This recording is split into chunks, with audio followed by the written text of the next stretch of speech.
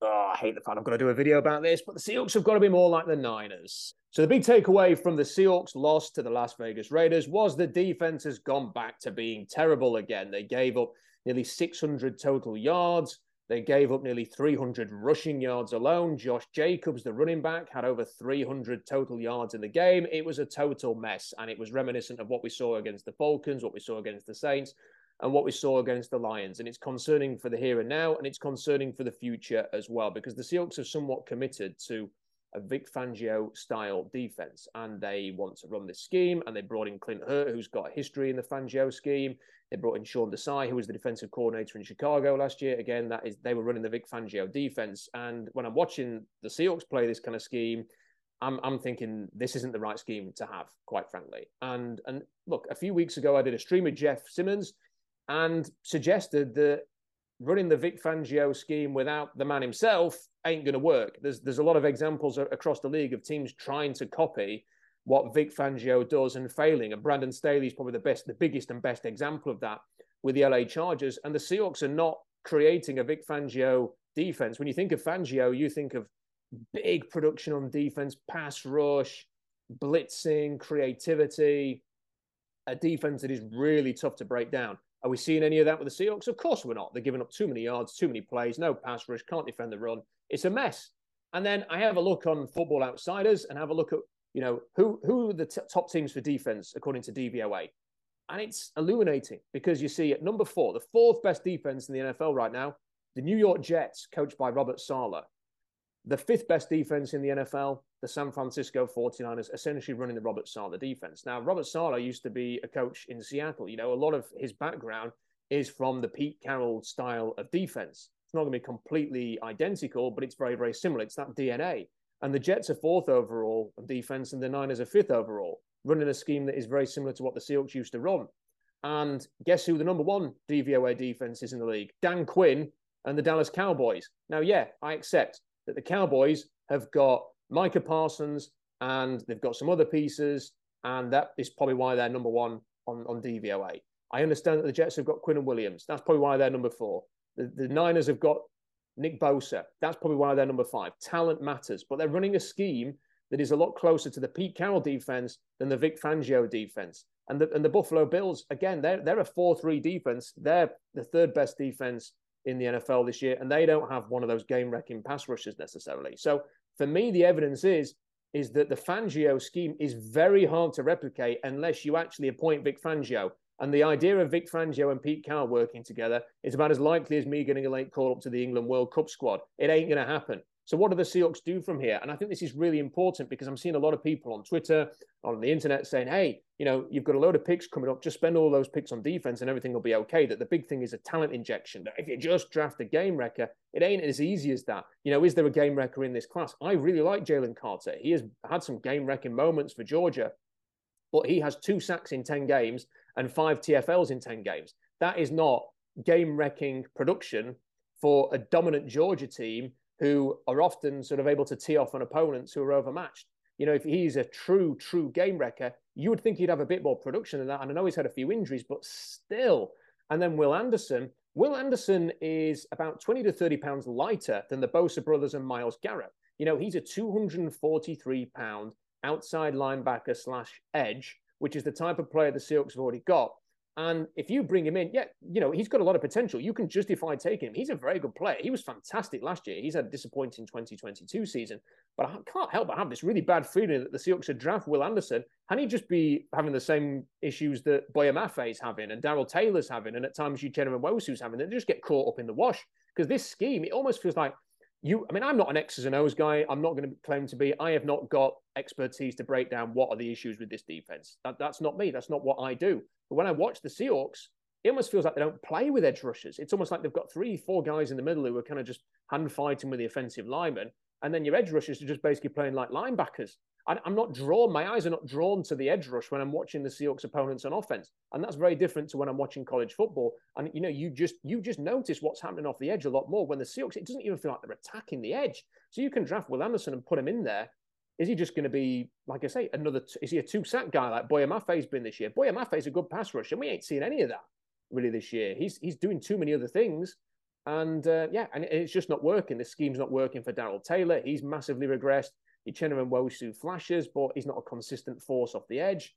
It's a real problem, this. And I'm just not sure that this is the scheme to be rolling with here. And when you sort of look at the Niners and you look at the Jets and you can see how they're productive, for me, if you are going to draft a defensive player in the top 5, and look, it's increasingly likely that the Seahawks are going to have a top 5 pick. Thank you, Denver, for that. Big thank you. Big thanks to the Broncos for delivering that beautiful, beautiful potential top 5 pick. But if you are going to get one of those picks, and if you aren't going to draft a quarterback, if you are going to draft a defensive lineman, if it is going to be Jalen Carter, if it is going to be Will Anderson, I think you've got to consider going back to a more traditional Pete Carroll defense. And that doesn't mean that you are overly conservative. You can be creative within that. That they have to be. They have to find ways to create pressure. But I'd like to see them, if they are going to draft a stud defensive lineman, if that is what they intend to do with what that top 5 pick, to go back to what they know best, to go back to a front 4, to have somebody who can actually rush the passer off the edge, to have people who can maybe rush from the interior, to have sort of a more obvious style and just try and master that, so that if nothing else, you can defend the run and you're not giving up 300 rushing yards. If nothing else, you can create a little bit of pressure off the edge. Back in the day when the Seahawks had a shell of a roster in 2010, they still had Chris Clemens who could rush the edge.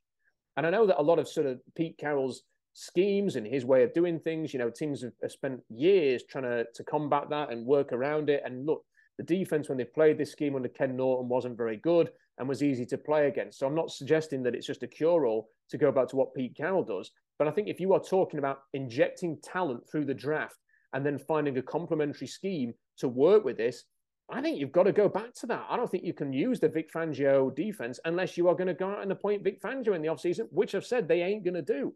And just a reminder, within the top 5 defenses in the league, Dan Quinn's Cowboys, number 1, Robert Saleh's Jets, number 4, and the Niners are number 5.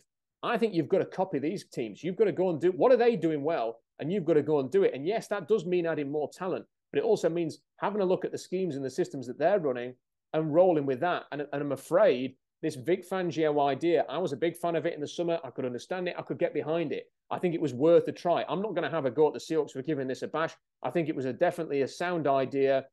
The thought process was all correct. It just hasn't worked. And rather than double down on this, and as we sat here in a year's time talking about the same things, talking about a defense that can't do anything again, which, this is the case this year with a few exceptions when they played some bad teams, maybe. Increasingly, it looks like that was a mirage when the defense turned a corner. It was just, hey, we're playing a dysfunctional Cardinals twice. And, we've had a chance to play the Chargers at the lowest ebb and the Giants, who are maybe being found out a little bit here. Maybe that's the reason why the defense turned a corner rather than anything else, rather than this scheme actually clicking into place. It ain't working right now. So, yeah, my opinion is just have a look. What is Robert Saleh doing well for the Jets? What are the Niners doing well? What is Dan Quinn doing well? Do that. Copy them.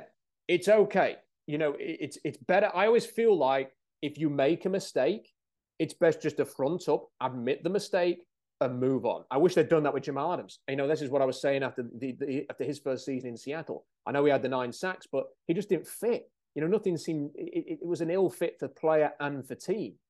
And they doubled down by paying him, and now they're lumbered with that contract. They should have just accepted, this ain't right. We need to get out of this. So we'll franchise him for that second year and see how it goes. And then they could have just let him go, or they could have traded him or whatever and done whatever they needed to do. They could have moved on from that. But they doubled down on a mistake. Don't double down on this mistake, I'm afraid. If it means that you have to move on from someone like Sean Desai or even Clint Hurt, if it means you have to go and get somebody else, I don't know. Whatever this defense, I'm just not buying it. I don't think they're going to be able to turn the corner. I think even if we see a few improved results, I'm not sure this is the system to stick with. I'm not sure that a Fangio-less Fangio defense is going to work. What I am seeing is the productive defenses in the league right now. Dan Quinn's running it, Robert Saleh's running it, and Robert Saleh's ex-team are running it. Maybe the Seahawks need to go back to that if they're going to make this work. And if you are going to have a big defensive draft, if you're going to take, you've got 4 picks in the first 2 rounds. If 3 of those are going to be on defense, let's say, or 2 of them are going to be on defense, let's use a scheme that can make the most of those players coming in. Let's not force this, because right now, this ain't working for me, and I can't see it getting a lot better. We're too far down the season now to be seeing stuff like we saw against the Las Vegas Raiders. Yes, they're probably going to do all right against the Rams, who, like, everybody's injured for the Rams. Everybody's out for the Rams. So they're probably going to beat them. And they've got a few other easy games coming up where they should be okay. But there's some other games where they're going to get, I mean, my word, Christmas Eve against the Chiefs. Whew, watch out for that if they don't turn a corner between now and Christmas Eve. So yeah, for me, you have to go back to sort of what Pete knows. You have to go back to sort of these defenses, and you have to build your structure and around sort of what Robert Saleh and what Dan Quinn are doing, and just copy them. You know, just spend the off season watching what they're doing, and let's just sort of do that. Get more talent in there. Let's try and recreate that. Yet we're not going to have a Bosa necessarily. We're not going to have a Quinn and Williams. Maybe we can get somebody who can at least provide some dynamism, either interior or exterior. Maybe you can go and draft Will Anderson and then go and get a defensive tackle. You know, that they've got the number 16 pick now. That could be a Brian Braside. Maybe that's where you take a punt on him. Or I really like Kalijah Kancey. And you go and get a couple of guys who can disrupt and get after it in the interior. That's how the Niners have done things by spending first-round picks on the defensive line. That's what essentially the Cowboys have done by spending high picks on the defensive line. It's what the Jets have done. You know, I think maybe the Seahawks have got to do that, and they've got to run that scheme. The scheme that they know, a scheme that they're more comfortable with, a scheme that fits some of their players better.